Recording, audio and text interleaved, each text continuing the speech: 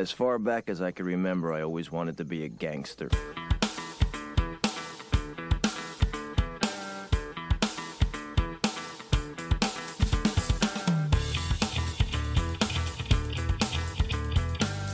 Hello and welcome to Last Jedi on the Left podcast. I'm your host Aaron, and for this episode I'm joined by Jamie. Hello, thank you for having me. That's all right, yeah. So this is one that I know you've been on before. You're on like the intro episode, but this is like your first proper appearance, I suppose. Yeah, we were a couple of back and forward messages on what actual film would fit best for us to discuss, and we settled on this one. So I have a few others. So I might be back. I mean, hopefully let's. But yeah, this is one I think. Bit of a storied past between me and you, I think. Highly likely, yeah. Yeah, most of the time it was usually telling each other about when we got back from the pub and decided to stick it on. Which always thought was a good idea, despite the fact it's about 3 hours long. It's either one of them occasions where you've got back from the pub, sat down, maybe had another beer when you've got home, and you've thought, "Oh, I'm not ready for bed yet. What can I do? I know I'll put Scarface on," or you've done something like a gathering around one of the houses. It's got a bit later. Most people have gone home. There's only like 3 or 4 left. What should we do? Let's put Scarface on at 10:30, 11 o'clock, knowing we're never going to see the end of it. Absolutely not. So, like I say, we were just saying before we press record. You know, it's one of them films. I reckon I've seen the beginning thousands of times, but actually making it through to the end is a lot less. Absolutely, yeah. I mean, obviously people will know because it says on the episode title, but we're talking about Scarface. The 1983 Scarface. Yes, Brian De Palma's Scarface, not Howard Hawks' Scarface, which every rendition gets less and less to do with Al Capone, doesn't it? So yeah, this film, like I say, it was released on the 9th of December in the States in 1983, as you mentioned. The number one in the US that day was Say, Say, Say by Paul McCartney and Michael Jackson. Okay. I feel like I should be more familiar with that song than I actually am, to be honest, given the names, but it rings more of a bell when you said Michael Jackson. When it was just Paul McCartney, it was a bit, I'm not sure I know that one. Paul McCartney. Yeah, fair. The number one in the UK was Only You by the Flying Pickets. Okay. So the a cappella-y cover version you won, wasn't it? I feel like that was on like a Christmas advert a few years ago as well. Still, even that one feels vague. Yeah, fair enough. The number one at the US box office the weekend it opened, or the weekend before, was Terms of Endearment. So not a particularly happy-go-lucky film going into it. And I think it actually lost out at the box office the week it came out to Sudden Impact as well. Oh, right, okay. So, yeah, more Dirty Harry than Tony Montana won at the box office. But yeah.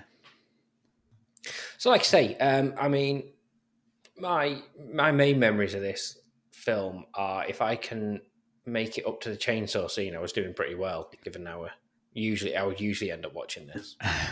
Yeah, I was just saying that I've probably made it up to the bit where he sat in the bathtub in the mansion on his own a lot of times, as we've already said, and past that point I've not seen it as much. But to me it's one of them films that's got that sex appeal from the front cover before you've even seen any of the film at all. And it was always one I'd, maybe not as a kid, maybe in like early teens around that time, I kind of looked at in a collection, probably on VHS to begin with, of like, that looks like a film I should be watching, but I know I'm not allowed to watch it. Yeah, I know what you mean.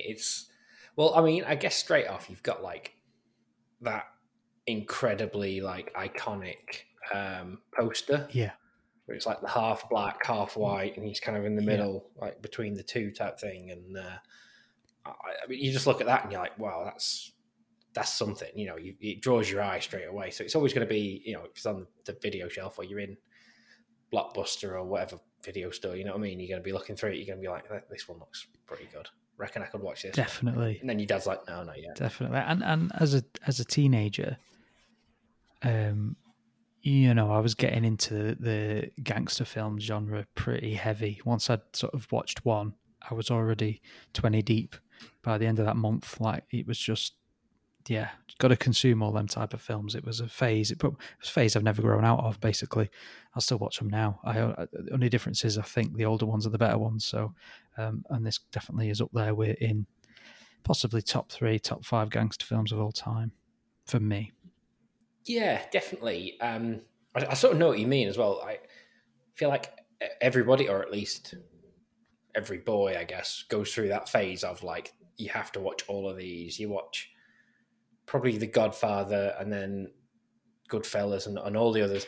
This one's probably the one I feel like probably gels quite well with that phase the most. Yeah. I feel like there's a little bit more deeper meaning to... So not that this one isn't deep or anything, because, you know, it's got its themes and everything else, but there is a little bit more going on in, I don't know, Goodfellas or The Godfather, like I mentioned, something like that, than there is with this one. This one's a little bit more, you see what you get, I guess. Yeah, I think rewatching that, having not seen it for quite a while, as now, you know, an adult, if I can call myself that, and a parent and all that kind of jazz. So watching it now, you think, no, there's not that much meat on the bones, really. It is what it is. It's enjoyable. I still like it, but it is what it is. Yeah, definitely. It's one that's... I mean, like you say, any subtleties are gone with... Because a lot of people point to this as being when Pacino went less Michael Corleone and more like what he's done for the last 20, 30 years now, basically, since. And this was kind of the first time he tried that, where he's basically just shouts all of his lines and he's got this weird accent that I'm probably going to end up trying to do at some point in this podcast. I was walking around the kitchen doing it earlier, so it's going to be bad. Yeah, I'll look forward to that later on. That's a tease for people. Yeah. So yeah, it's one of them that kind of, this is the first time he really did that. And whilst I think that's kind of true, it's also like the best he ever did that character as well. Yeah, and wasn't it his idea to do this film, to remake the old film into this one? I'd read somewhere. Yes, that does sound about right, because I think he saw it and was like, "Yeah, I want to do this, but we'll do it again, kind of like remake it." And stuff. I need to create a character I'm going to base the rest of my career on, and I feel like it's that film.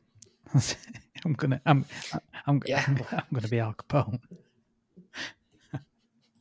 Yeah, but also Cuban for some reason in Miami. Weird, because was it just the timing, just because of everything that was going on around the world, well, around sort of Cuba and America at that time? Is it just the timing that they decided, let's make it a Spanish-Cuban crossover Miami thing? I'm not sure, really. I guess, like, it's probably like the most of its time film ever, really. Yeah. Like, it's so ubiquitous with everything 80s and sort of everything that you think of now as being 80s Florida. Particularly, like, I mean, much further down the line, you end up with something that I'm sure we were probably really into as well at the time, of being like Grand Theft Auto Vice City. Yeah. Huge game and everything. And basically it's all there. Like, it's flowery shirts and it's on that Miami beachfront. Hell, even like the mansion in that game is almost exactly like his mansion in the neon signage in the film and stuff. Exactly, yeah. And it's all very much pulled from that. So the whole thing is like a very specific aesthetic that it's gone point for. In time. Very much, yeah. So it feels like it was just very much like in the moment, I guess. So like you say, they've gone, okay, this is what's happening. this is where we can set this story, I think. Yeah. And it tracks, doesn't it? You know, with it being in Miami and Florida. I mean, countless tales and stories of drugs being brought into the country from South America and being part of the route. It's all there, isn't it? And I suppose the 80s was a hot time for all of that. Very much, yeah. Probably one of so like I don't know. We kind of get into it a little bit later on, and we go on about like our top fives and everything. And one of the things I sort of half suggested was like top 5 cocaine films, because this is like the most cocaine-y sort of film going. You know, there's literal mounds of it. People are just doing it left, right, and centre. It was all about the smuggling of it, and I'll be honest, there was probably plenty of it going on behind the scenes as well. Quite possibly. Yeah, they are. I think there's literally every other scene somebody is snorting it from somewhere. Whether that's blatant, a big mound of it on the table, or that's a little bump when they're sat in the passengers in the car when it's not the passenger even directly in the scene. It's just everywhere. And I'd read that it was a little fun fact that it was baby laxatives that they'd use as the prop for that. Oh, interesting. I hadn't heard that. Do baby laxatives have the same effect as like regular laxatives, just lesser? I didn't even know baby laxatives came in that powdered form, to be honest. I mean... Crush it all up, I guess. It's, where are they putting it? I'm just wondering now. Like, you don't want to be doing. I don't know what De Palma was like particularly, but if it's anything like a Kubrickian sort of, we've got to do 50 takes of this, you really wouldn't want to be messing around with that, would you? No, apparently they did do a lot of takes as well. But you never know. There could have been some stuff going on behind the scenes, backstage, green room, and get the party started. Yeah. Yeah. One thing I picked up on quite a bit this time around was, I guess there's quite a few sort of that guys in it that I probably hadn't noticed before. Like you've obviously seen them in things that are a bit more iconic since. Yeah. And then you sort of realize, oh, hang on, they're in this and stuff. And it's like, examples being Mark Margolis, who is famous for being in Breaking Bad. He was the henchman who, yes.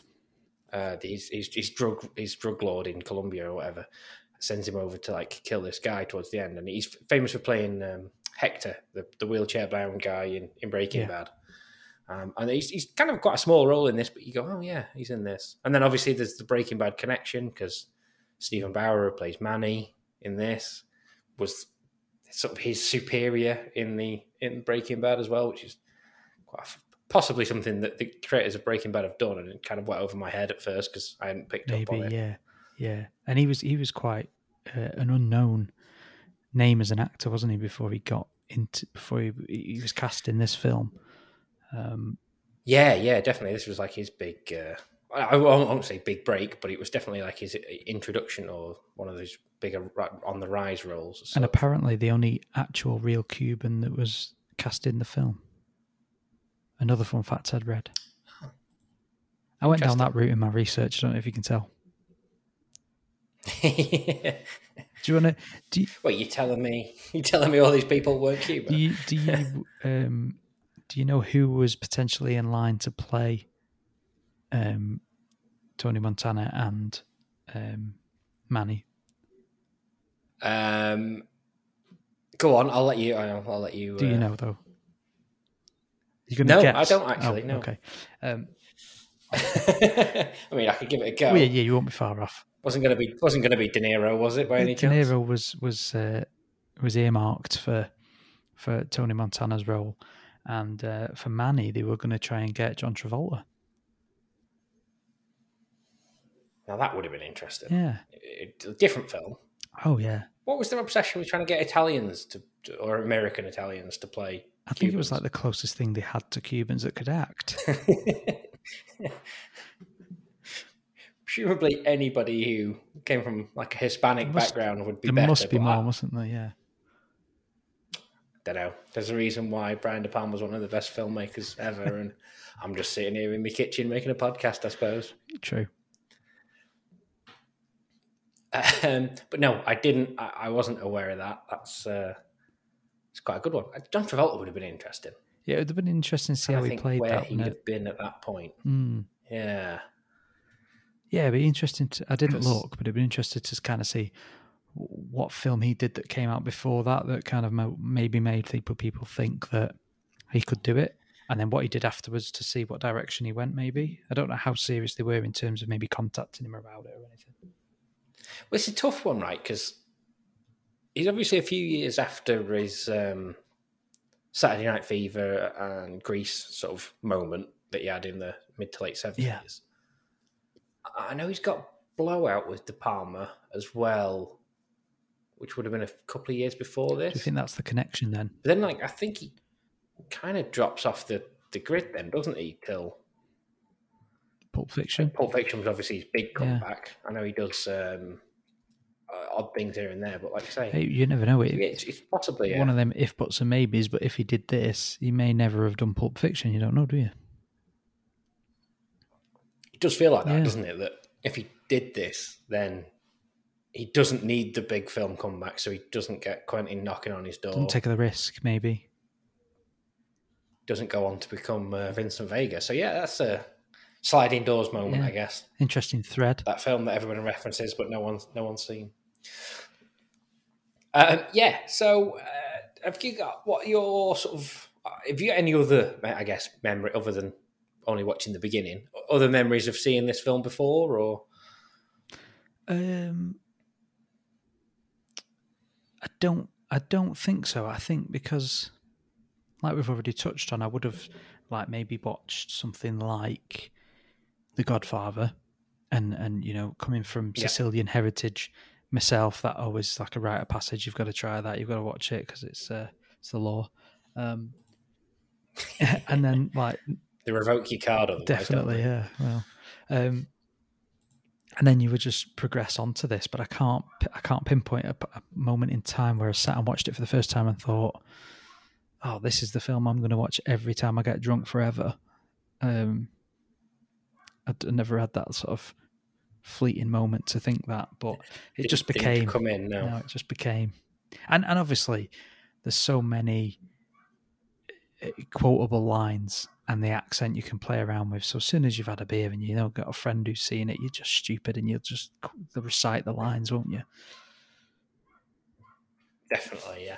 Are we going to get into our favourite lines then? We can if you want. Well, one thing I will say, as I noticed watching it back, it's almost a 3-hour-long film, but I would say it's like, by this point, if somebody hasn't seen it, but it's like shot in 15-minute scenes almost throughout the whole film. I don't think there's there's no one point of the film where they're in anywhere or talking dialogue or any scene is longer than sort of 10 to 15 minutes, is it? So, and I'm watching it back and trying to take notice and make notes on it. That's very noticeable now. Whereas when I've watched it in the past, being a bit younger and not looking for it and just enjoying it, never really noticed that it's like, however many scenes, it's like a mini episodic kind of for 3 hours. That is interesting. I had picked up on the, it is very there's this bit, and then it's almost like that's a story, and then there's another part of the story, and then it does chunk it up in that way. I didn't notice it was quite so sort of well split up. You know what I mean? Yeah. And I think maybe you only because it does. You only kind of notice more so in the second half of the film because it feels like they're trying to cover quite a large chunk of ground because they've realised how long the film's going to be, and they're kind of trying to ram it all into. Which we've got to finish this film at some point. Yeah, possibly. It does kind of play into that.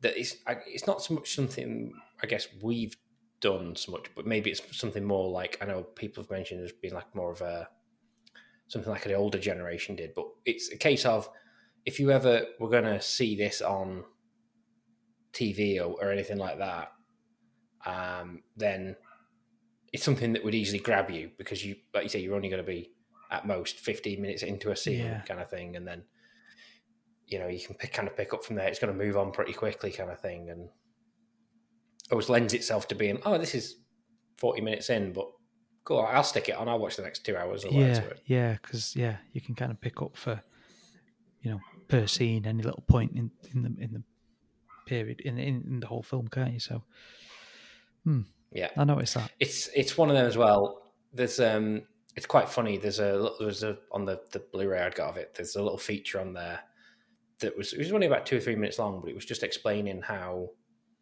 when it came round, obviously they have like in America particularly, they have like syndication of films and stuff, and they'll infamously like because it could just show on TV at like 3 o'clock in the afternoon or whatever. Right. So the guy was like, "How are you ever going to get this film through? You know, it's insanely violent. It swears every sort of 3 minutes or so. How are you going to get this through?" And they were like, "Don't worry, we'll do it." And then it shows you a few examples of bits that they cut, and they just cut round things, and the stubbed in dialogue that they use. Yeah, it was really good. I'm trying to think of some examples now. Like there's obviously the bit where this drug deal gone bad, and he chases him out in the street and shoots him in the head. Oh, And it's just kind of like chases him out into the street. You just see like him shooting, and then it's next thing you know, he's jumping into the car, and it kind of just misses like all the skips, the gory stuff. Yeah. I always hate them parts in films because I sit there and I watch it if it's on TV. Not so much nowadays, but when it was back in the day, Sunday afternoon film or something, or Sunday night or whatever, and I always think, oh, they've cut that bit out. I like that bit. What they cut that out for? Obviously, there's a reason, but yeah, and half the time they'll do it as well to get some adverts in or something like that. And the one I could think of, and I'd got this in the best quotes, and if we're going to get into best quotes, and anybody's listening to this with children around, they might want to turn the podcast off for a little bit because it's going to get a little bit sweary. There's a lot of F words in Scarface, in case you didn't know.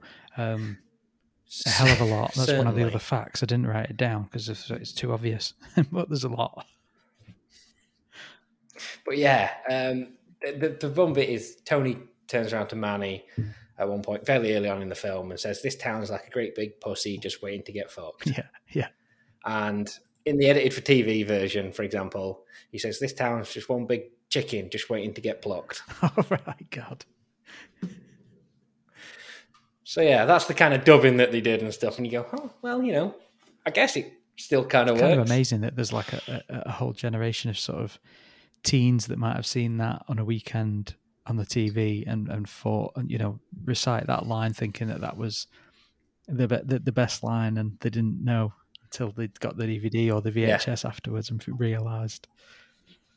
Yeah, there's definitely a whole world of sort of like examples of that out there that are just fascinating. But you can imagine that would be the one that maybe even if you taped it off the telly or something, and that's the one that you keep going back to all the time for years. Wild. You'd be like, what chainsaw? What are you on about? I don't even remember that in the film. It's not even the same film by this point. Barely. So yeah, what examples of quotes have you got? We're just going to jump into quotes because like I feel like we're just going to do that we're just going to. So we'll keep it brief. We're kind of like highlights. I'll start off from like the beginning part that kind of grips you. Right. So you've got the bit obviously where he's detained, isn't he, as a political refugee, which is a line within itself when he says, "I'm Antonio Montana, a political refugee from Cuba," and it's just like. I was walking around earlier saying that, and I can't even try and do it right now. There's too many words in that sentence, especially with an accent.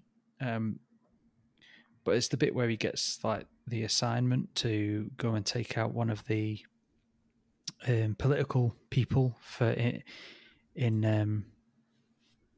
get his green card. Yeah, and that's when he turns around and says, "I kill communists for fun. For a green card, I'll carve him up real nice." And when you actually see him do it, he just literally stabs him once and then runs off. That's a pretty good one, yeah. And there's the part where he's getting questioned by the sort of police at the beginning. And just turns around to one of them and says, "Why don't you try sticking your head up your ass, see if it fits?" And I've said that loads of times. just off the cuff, kind of throw it out there. Yeah, brilliant. It's a great moment. There's always that whole scene's kind of ace because it's just focused solely on him as well, isn't it? And you just properly get that introduction to him and stuff. Yeah. Did you have anything from the early parts? I guess I'm trying to think now, because I've wrote them all down, and then I'm like, hang on, which point? Because like you say, it's almost that sort of 15-minute chunk segments of it. You're like, is this? There's probably first third, middle third. Probably a couple in every little 15-minute chunk, isn't there? Well, that's the thing, isn't it? So I guess there's quite a lot for me at that bit where him and Manny are around the poolside. Oh yeah, and Manny's doing his little weird tongue thing. And I just love I love the bit where, like, because he's obviously like this really kind of horrible character, really, Tony Montana. But he has this moment where Manny goes up to this girl, and he sits down with the kids, and he's like, "Just watch this idiot. Watch what he's going to do now." Yeah. I love that moment. I thought that was great. It made me chuckle just before that when he does it to him. When Manny does it to Tony, and he goes, "What the fuck is that, man? You're like a fucking lizard." Yeah. That little thing doing in there.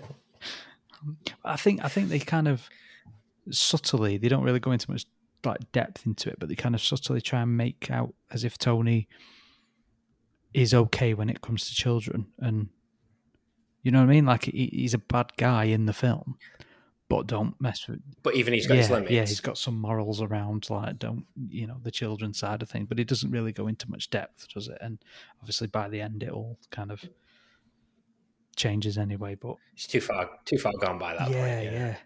And there's the part in with just after the chainsaw, where the guy escapes and the cocaine was in the apartment all the time, and it falls out of the suitcase onto the floor, and Tony runs off after the guy and shouts and goes, "Chi-Chi, get the yayo."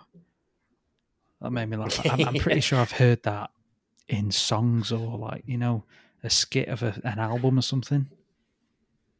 Feels like every rapper probably put that in a song. For like between like 2001 and 2007, like every rapper put that in a song. What else have I got? I've got the. This is the one I've probably used the most, and like just off the cuff, kind of.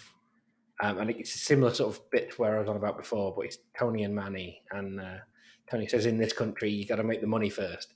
Then when you get the money, you get the power. Then when you get the power, you get the women." It's just one of them, like, you just throw it out to people and like, no idea what you're on about. Yeah. Usually after I've had a couple of beers, probably as well. That doesn't help. Completely out of context. Oh, absolutely. So I like the bit with when he goes to buy the car, he goes to pick up Michelle Pfeiffer's character. And he turns up in the car and she says, I'm not getting in that. And then it cuts scene to like a scene in a like Porsche garage, and he's like looking around the car and trying to show off, saying, do you like this and all that? And then he just tells Manny to go and pay for it, and he gets in the car with Michelle Pfeiffer. And apparently, another fun fact, the hat scene in that when he sat in the car, that was a complete unscripted thing as well. When he puts the hat on. Yeah, there is a moment to that where it does look like they almost break character a little bit. You see them smile a bit too much, don't you? They seem to just be having too much fun a little bit for like these characters. He puts the hat on. Tony's never puts the hat on, and he goes, "Would you kiss me if I wear the hat?" Feel like that's probably something I would say to Shell quite a lot, and she would probably have the same reaction. Actually, laugh and then look away. Yeah, exactly. Yeah. There's the bit where Tony and Frank's like, "Hey Frank, you're a piece of shit." He's like, "What are you on about?" He's like, "It's you I'm talking about. You know what I'm talking about, you fucking cockroach." Cockroach, yeah. He says that a lot in the film as well, doesn't he? Pronunciation on that, yeah. It's ace. That's the one he's used that all the time as well. Oh, that one comes up again in something I wrote as well when he's talking about, he goes, fuck the Diaz brothers. He goes, fuck Lopez, fuck the Diaz brothers, a bunch of cockroaches.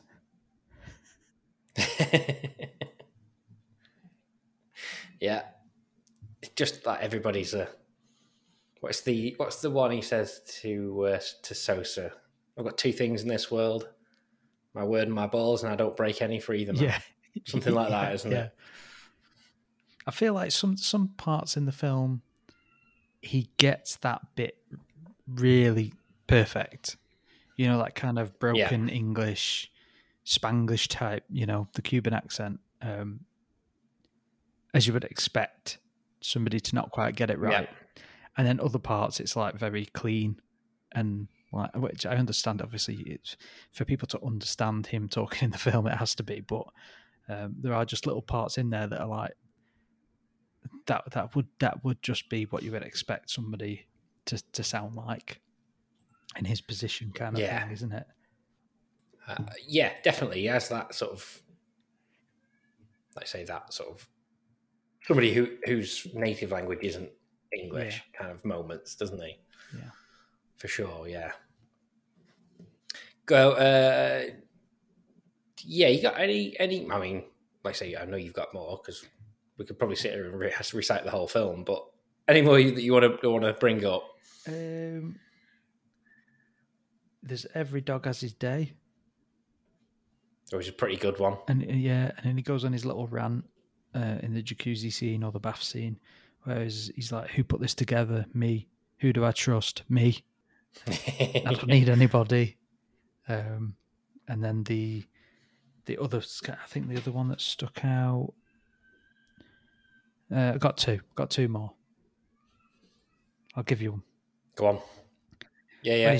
When they're drunk at dinner and there's all the like, fancy restaurant and there's rich people about and he's like, clearly he's just not with it and he's getting increasingly annoyed with being around these people, the people that he's wanted to be associated with in terms of money and power.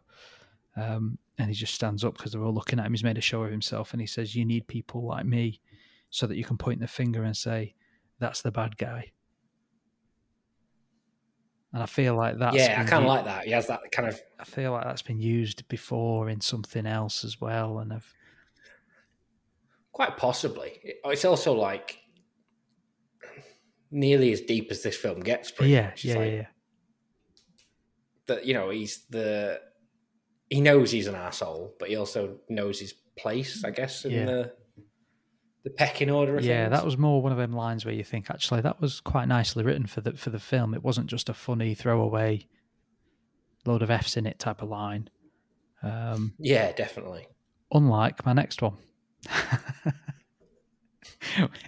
which is when he's with the henchman guy and they go to take out the is he a politician or is he just somebody who's a journalist or something? And he's basically meeting with governments and at the embassy to discuss like this this drugs trade and where it's coming from. And they want they would send him to go and get rid of him so he can't have a meeting and discuss it anymore.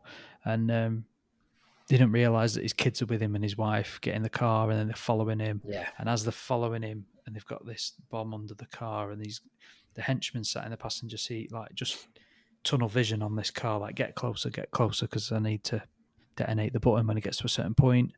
And so Tony sat next to him driving, just getting more and more wound up and het up like, this isn't the plan. This wasn't the plan. I told you, no kids, no women.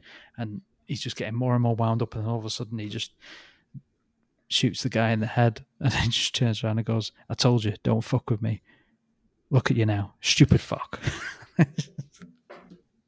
And it doesn't sound as good without the accent, but I don't want to make a fool of myself on your podcast. Fair enough. Yeah, that's a definitely great one. That one is that sort of whole build up as well to that moment of like, it's that weird sort of coke paranoia that he's got as well at that point. And like I say, it plays into the theme that he doesn't mess around with kids. That's not his business. It's not where he wants to be. And like I say, then Mark Margolis takes one between the eyes, doesn't he? And kind of all goes downhill for Mr. Montana after that point. The last two quotes I'd got, and again, this was like, I don't know if this can't have been where this originated, but I know we haven't mentioned Michelle Pfeiffer yet, who was another reason why we really liked watching this when we were teenage boys. I'll just say that. This and Dangerous Minds and Batman. Batman, yeah, that was It was a big Michelle Pfeiffer. Good times. But yes, so she has a line as she plays Elvira, and it's "Don't get high on your own supply." Ah, yes. Which I cannot originate in this film, but either way, it's probably where I heard it first. Yeah. And then, lastly, it's fitting that this is the last one. You can't like go through top quotes of this film without being like, "Hey, you wanna fuck with me? You wanna play rough? Okay, say hello to my little friend." Yeah. I didn't write that one down because I just felt like we were going there anyway. Yeah, it's always going to come out. Yeah. So that's Scarface, isn't it? Really, I don't know if you've got any other notes you wanted to. Not really, because kind of like in with all my favourite sort of sayings throughout these different scenes, I'd kind of made small notes around sort of like where we are within the plot of the film, but we're not going to go through it scene by scene. I feel like we've kind of summarised it quite well. There's not sort of too much in depth we could go on there. I've got one more fun fact for you. Go on. Apparently Steven Spielberg shot one of the scenes, directed one of the scenes as well. Oh, that's interesting. He'd gone in to see De Palma, I think, and just like stopped by to say hello or whatever. And while he was there, he just ends up directing a scene, and it's the part where all the Colombian gang are coming to the mansion to assassinate Tony, basically. And it's the bit where you throw the rope up and the guy's climbing up the building to the balcony. Apparently just that bit. It's not even 5 minutes, is it? But yeah, apparently he directed that part. No idea why. I guess like if you're going to have like Spielberg come to your set or whatever, you'd be like, "Oh, Stephen, what are you up to? Do you want to go? Just do this for me." Yeah. Do you want to go? Yeah, that was. I've just found that a bit odd because, like, even when I was reading it, it didn't give me any more description around how and why and whatever. But I mean, I knew they were friends, right? But I guess maybe that's just what they did back then. It'd be a bit weird, though, wouldn't it? Like if I came to visit you at work, you know, I could just watch what you were doing and sort of admire you doing your job in in your habitat that you're in all the time. You wouldn't turn around to me and go, "Do you want to go?" Or I just turn up and go, "Can I do that bit?" Yeah, but bit presumptuous to call yourself the Steven Spielberg of what I do for a living, though, isn't it? I guess so. Yeah. I suppose it's a bit like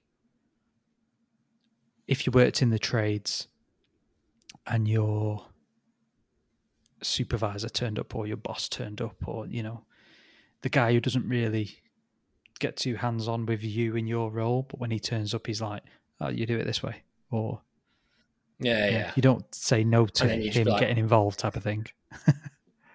But then you just turn around and be like, "Just do this little bit with none of the main characters." And yeah, it'd be like a bit of second unit work for us, Stephen. Back in the day when I was painting houses, it would be like, "Oh, could you just paint behind that drain pipe where no one's going to ever see?"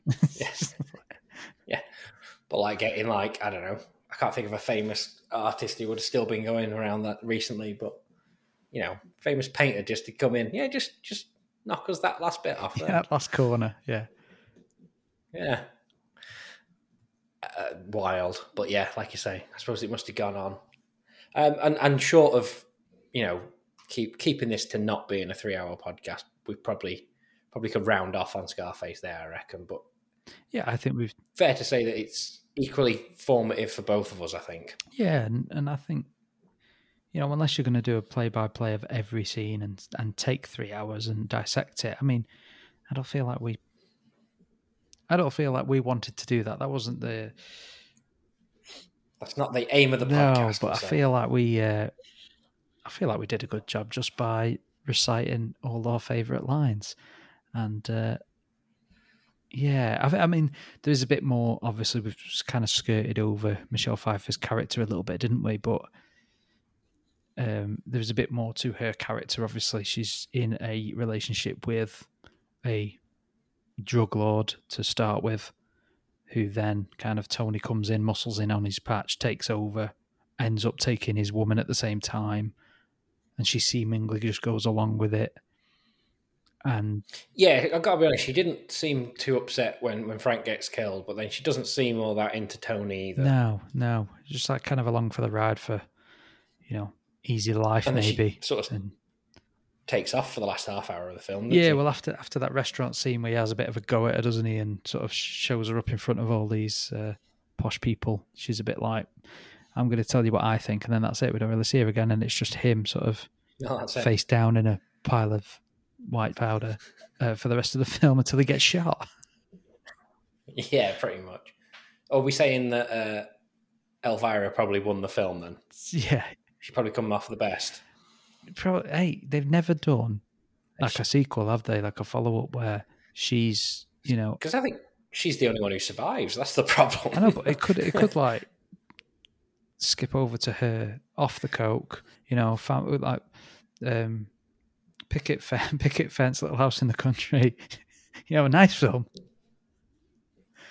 I mean, you talk about a sequel as well. I don't know if you ever remember, they did make a video game. Yes. Was that around 2001, 2002? Was it on PlayStation 2? I think it was PlayStation 2, possibly a little bit later, but around then anyway. And the whole premise of the video game was that Tony survived the end, basically, and he has to like build himself up again from scratch. And that's like, you obviously play as Tony and you have this, that, and the other. And I was like, what a weird premise for a guy who got shot like 1,000,000 times. Yeah. Like, there was no way he was surviving that. That's literally the whole point of the film, is that it was his downfall at the end as well. And you're like, what if that didn't happen? I'm like, that's so weird. Yeah. I don't remember the story of that game, but I remember that game being a really, like, something we thought was a really amazing game. It was like pre Grand Theft Auto? It would have been around Grand Theft Auto 3. It would have been after 3, wouldn't it? Or whether it was after Vice City, I'm not sure. Or maybe it was just riding the coattails of Vice City, it was bringing that back up again. It was like pre the Mafia games, I think. Yes, I think it was. Because we were like, this is a really good game, and then obviously Mafia comes out that does it a lot better, and then Grand Theft Auto just takes over and carries on like so. But yeah, I do remember playing that. 2006, actually, so it was a bit later than we thought. Yeah, I thought it was earlier. But yeah. It was very like in that Vice City, San Andreas type mold of a game anyway, but just not nearly as good. Yeah. In hindsight. But we probably played it because you really liked those games as well at the time and everything else. But yeah. So then we'll move on. We didn't do top 5 cocaine films in the end, but I was like, well, we could do, what about top 5 films set in Miami? Yep. Which sounds great, and then like it's a little bit more difficult to research than you think without necessarily having to go back and watch all of the films. Definitely, yeah. But that being said, we managed to get 5, I think, in the end each. So, what was your number 5? Number 5, I go Pain and Gain. Interesting. Okay, do you know that one? That was with yeah, it's the Michael Bay, isn't it? Yeah, I think so. Yeah, who fond of Miami because he has another couple of films in there. It's The Rock and Marky Mark, isn't it? Got The Rock, Mark Wahlberg, and is it Anthony Mackie? Oh yeah, is it him? Is that the name? I forgot he's in it. He's the guy from the Marvel films. Yeah, as well. Yeah. So they play like bodybuilders fronting a drug racket. I think again. It's in Miami. Yes, I seem to remember that. Yeah, it's very Miami. It's all like, vest tops and huge muscles and stuff, isn't it? Especially with The Rock on the screen. Yeah, it's a bit Jim Bro film, isn't it? But I think Very there's a much, bit of yeah. humour in it, a bit of comedy. I think I've maybe seen it a couple of times, but not recent. I don't really need to see it again particularly, but that was one that I had on my list, so I went for that as a kind of number 5. Yeah, I think I was about the same after my first viewing of it. I was like, okay, I get what it's going for. It's just I don't think it was quite as good as I wanted it to be, given where we were at with like The Rock and everybody. If it had come out now, I'd probably expected it to be about that good, given how The Rock's been doing recently. I thought yeah. maybe it would be a bit more comedy than it was. It was a bit more cheap laugh than it was anything more than that. Yeah, that's fair. My number 5, I picked Wild Things. Okay. That was another one. So that came out in the late 90s, so I probably watched it. I probably watched it as a teenager, to be honest, because it's got Neve Campbell and Denise Richards kissing each other in it. There's a lot more to the film, but that was the reason why I was watching it when I was about 14 or 15. I'm not going to lie. They are two very 90s names, aren't they? Yes, yeah, they very much are. I mean, to be fair, the male leads in it are Kevin Bacon and Matt Dillon, so it doesn't get much better on the male side, I guess, either.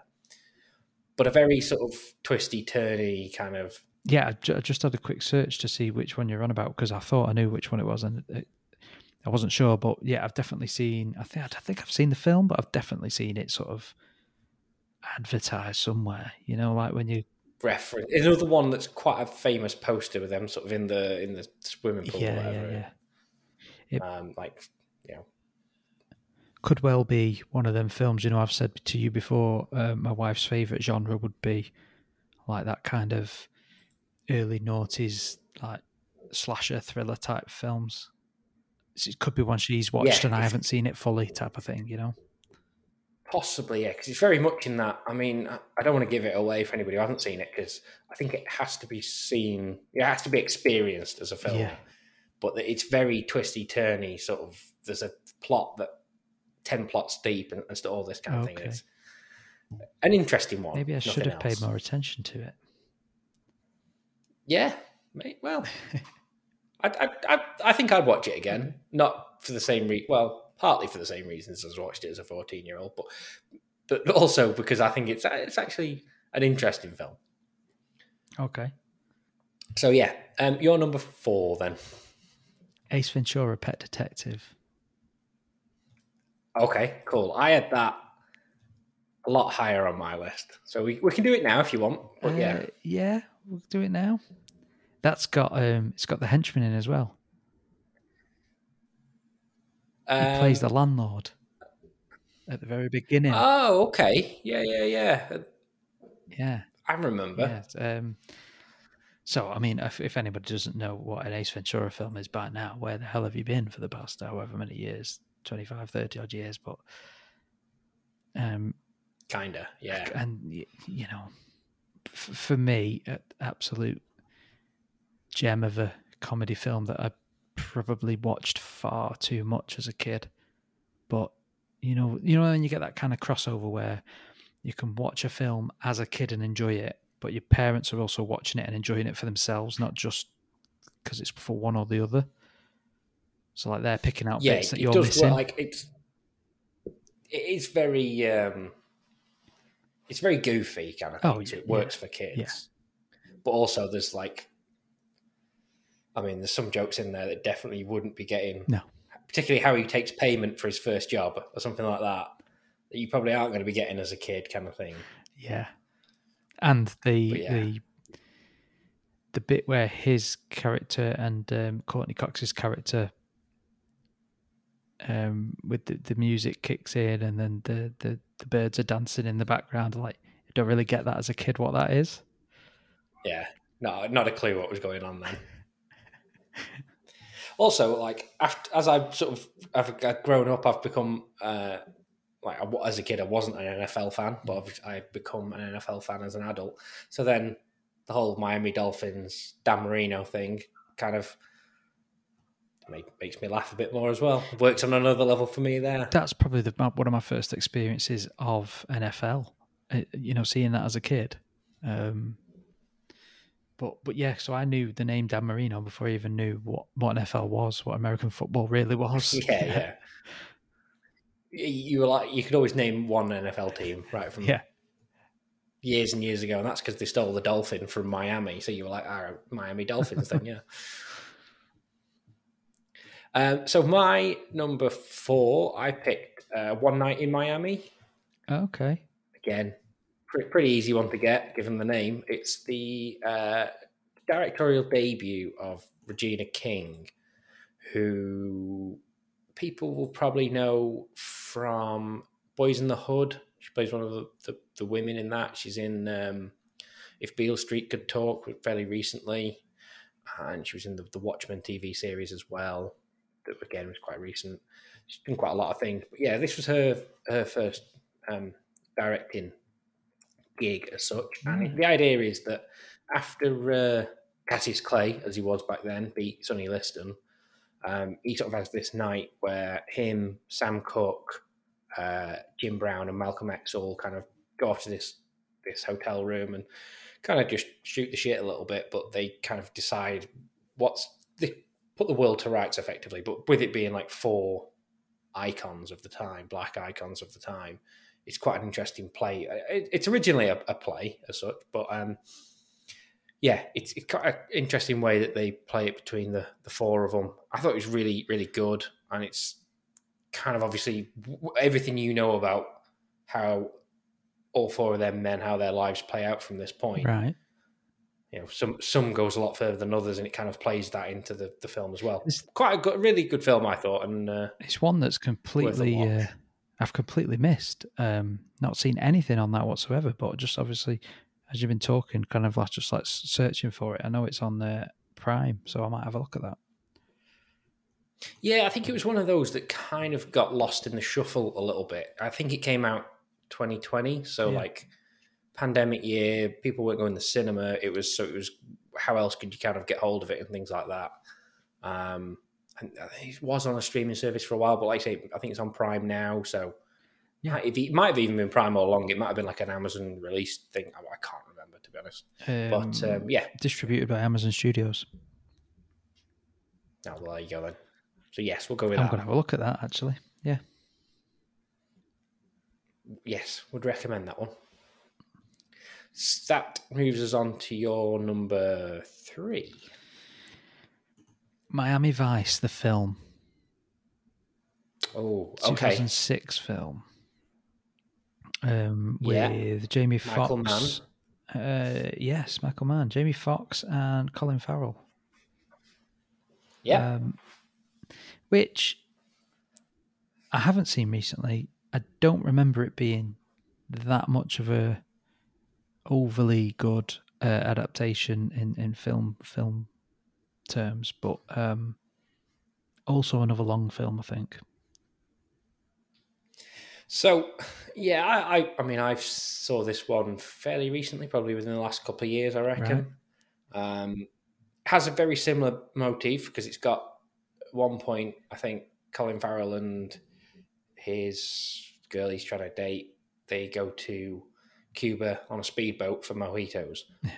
Surely there are better ways to get mojitos in Miami than getting a speedboat to Cuba, but whatever. Yeah. I mean, I didn't really like the film too much, but it was very Miami, and like I say, Michael Mann had a hand in creating the TV show as well, didn't he? Oh, right, did he? Okay. Yeah, I think he was one of the original sort of writers, directors on it way back when in the 80s. So like when they remade it, obviously he was first up. It's an interesting film for certain, but I think I've got it on DVD somewhere, and I've maybe watched it once. It's one of them films. Fair.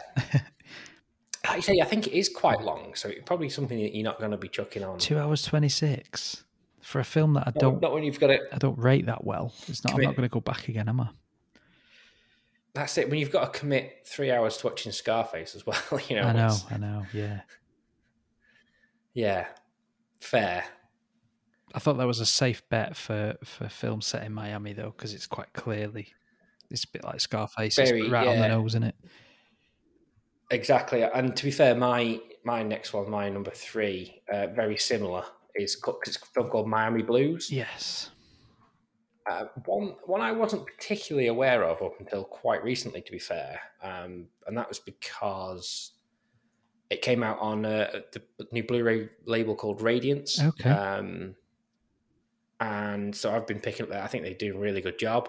It's Alec Baldwin and Jennifer Jason Leigh, the 2 leads in it. Basically, Alec Baldwin character gets out of prison and basically decides to try and take over Miami because he starts just committing crimes left, right, and center. Right.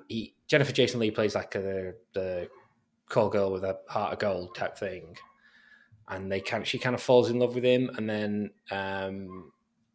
but she doesn't really see him for what he is because he's just an out and out scumbag basically. Right. And then there's also this really down on his luck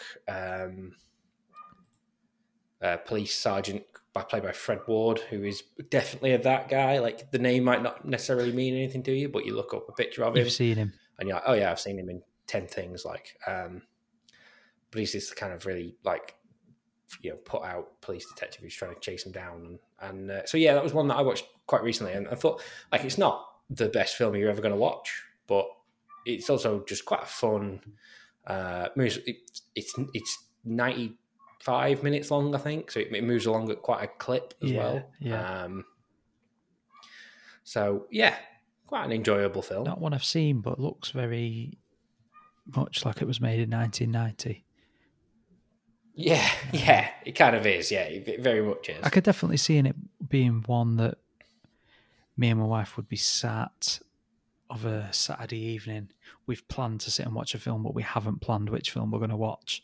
And we scroll through hundreds of films and we just go, well, what about that one? I can see it being one of them type of films. Yeah, it definitely is. It's not one that you're going to have down all week that you're I want to watch this week. But it's also one that you're like, well, or, if you come, like I say, back in the day kind of thing, you'd come across it and you go, this is starting in the next 10 minutes. It looks pretty good, actually. Yeah, we'd watch that. Read what it's about and just think, well, I'll give it a try. Yeah, exactly. Yeah.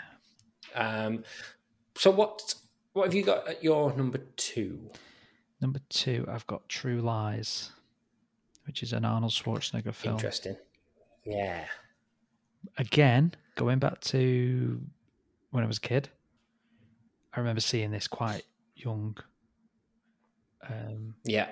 Probably one that my uncle had put on at some point, and I'd stayed up late one night for whatever reason, being at the weekend or whatever, and he just said, this is a good film. Probably the same way I saw Rambo and Rocky and all the other type of films. Yeah. So, yeah, Arnold Schwarzenegger's in it. He plays a secret agent in the film. So his life is quite a secretive one. And he's finding out that his wife is having an affair because she is going through a bit of a midlife crisis. It's a bit of a role reverse type thing. It comes out, when did this come out? In 94. Action comedy. Yeah, I was going to say that's early 90s, isn't it? Yeah. Is that... It's Jim Cameron just coming off of Terminator 2, isn't it, at the time? Yeah. So he's kind of done that, and then he's well, kind of picked up this. And it's Arnie as well, moving more into his comedy. He kind of straddles both roles a little bit, but he is the out-and-out action hero, really, isn't he? So you've got Arnold, Harry Tasker, which is the main guy. He's the secret agent. You've got his wife, played by Jamie Lee Curtis.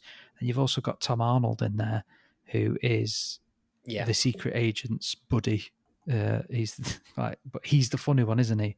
And then you've got Bill Paxton as well. Yeah, definitely. He's there for the laughs, definitely. And yeah, great Bill Paxton role as well. It's a good role for Bill Paxton, isn't it? To be fair, very much. And when he takes him to the dam and threatens that he's going to kill him, and he shoots at the floor and makes him wee himself, and then drives off and leaves him. Yeah, and then it plays into that. And he comes back and sees him a couple of days later, and he's bragging about how he didn't do anything to him and all that. And Yeah, they couldn't get me in all Yeah, he this kind of craps stuff. himself when he Yeah. turns up again. I think that's definitely one that like I say, I must have seen it quite young as well. I think it's kind of, I think there is that comedy element to it, but so it's not like some of the, I guess, like harder edged Arnie uh, action films from the 80s and stuff. Like I can't imagine watching Predator or anything at that No, age. no. So it's not quite as hard action as sort of them, but then it's not as daft as like Kindergarten Cop No. or anything like Yeah, that that's either. it. So it does kind of like you may sort of straddle that line between the two of them quite well. And there's a couple of sort of funny lines in it that he does, and then there's other parts where he's been drugged and given the truth serum as a need for them to try and get the secrets out of him, and he's playing along with it, and it's not actually had an effect on him as much as they thought it had. And then after that, he just goes on Arnold Schwarzenegger action man mode and just runs through bullets and just seems to kill everyone without you actually seeing him kill everyone. And that's a real big action sequence after that. It's quite good. Yes, I agree. Maybe it's nostalgia, but I think it's quite good. I think it is definitely like a cut above a lot of those kind of films that you would associate it with. Yeah. And as a young person, like early teens that watching it, there's a Jamie Lee Curtis scene where she's dancing in the hotel room, which is very interesting as a young man. Well, I mean, I was the one who brought up Wild Things and Michelle Pfeiffer, so I wasn't going to bring it up for this one, but I was thinking about it. Yeah, you sit on the sofa. If there's adults around, you tend to put a cushion over your lap because you're a young man and things happen. You know, they do. Yeah. I mean, at number 2 for me, I had. This is where I had Ace Ventura, okay, yeah. Pet Detective. So probably should be higher, but yeah. Yeah, I mean, I guess largely my rankings are that 2 to 5 probably is all you could switch them around in it various different ways. I think for me, so I guess that leaves us with your number 1. Yeah, my number 1 is Bad Boys. I did wonder if you're going to say that because that was the other sort of Michael Bay kind of brings it back into Miami. Yeah, I just think that's. For a start off, I really like it. I think it's a really good film. Bad Boys 1. Bad Boys 2 is good as well. But yeah, I think it's a really good film that just does it well. Just covers the whole action, detective, comedy, all elements with the act. Will Smith and Martin Lawrence as well, both great in it, aren't they? I think I really enjoy it. I like it. Yeah. There's not a lot to be said really. It's another one of them that I probably watched. I probably watched it around when it came out, I reckon. Because what's that like? No, maybe 95? Not. When was that? Would have been. Okay, yeah, no, definitely. An entry point maybe for us might have been Bad Boys 2, and then we've gone back to watch the other because that was 2003. Maybe that's what I'm thinking of. Yeah, that sounds about right then. Because I probably would have come out and you go, oh well, I'll watch the first one kind of thing first, and you go from there. So I was just going to say that would have been like smack bang in the middle of like downloading films became something that was possible, not entirely legal, but it became possible. Yeah. That's true. So you might have got access to Bad Boys 2 and also by default got Bad Boys because that was a thing that you could do. That was what you were picking up on, yeah. Yeah, possibly. I mean, maybe that was it. And I just remember the sort of like, a lot of like Martin Lawrence's lines and stuff that you kind of pick up on, and it would be something that you could quote endlessly, like we have said with, all the others and stuff like that. Highly quotable film, yeah. Kind of. And the whole Mike Lowry thing. Much, leaning a bit more into the Mike Lowry and Woosa. Woosa. So yeah, that's a good pick. And like you say, definitely the best of the, 3 that they've done now? Yeah. They seem to decline in quality a bit. But yeah, I think that the first one stands out still pretty well. I like it. I thought it was pretty good. So what did you get for number 1? So my number one, I picked Out of Sight by Steven Soderbergh from 1998, which is George Clooney and Jennifer Lopez.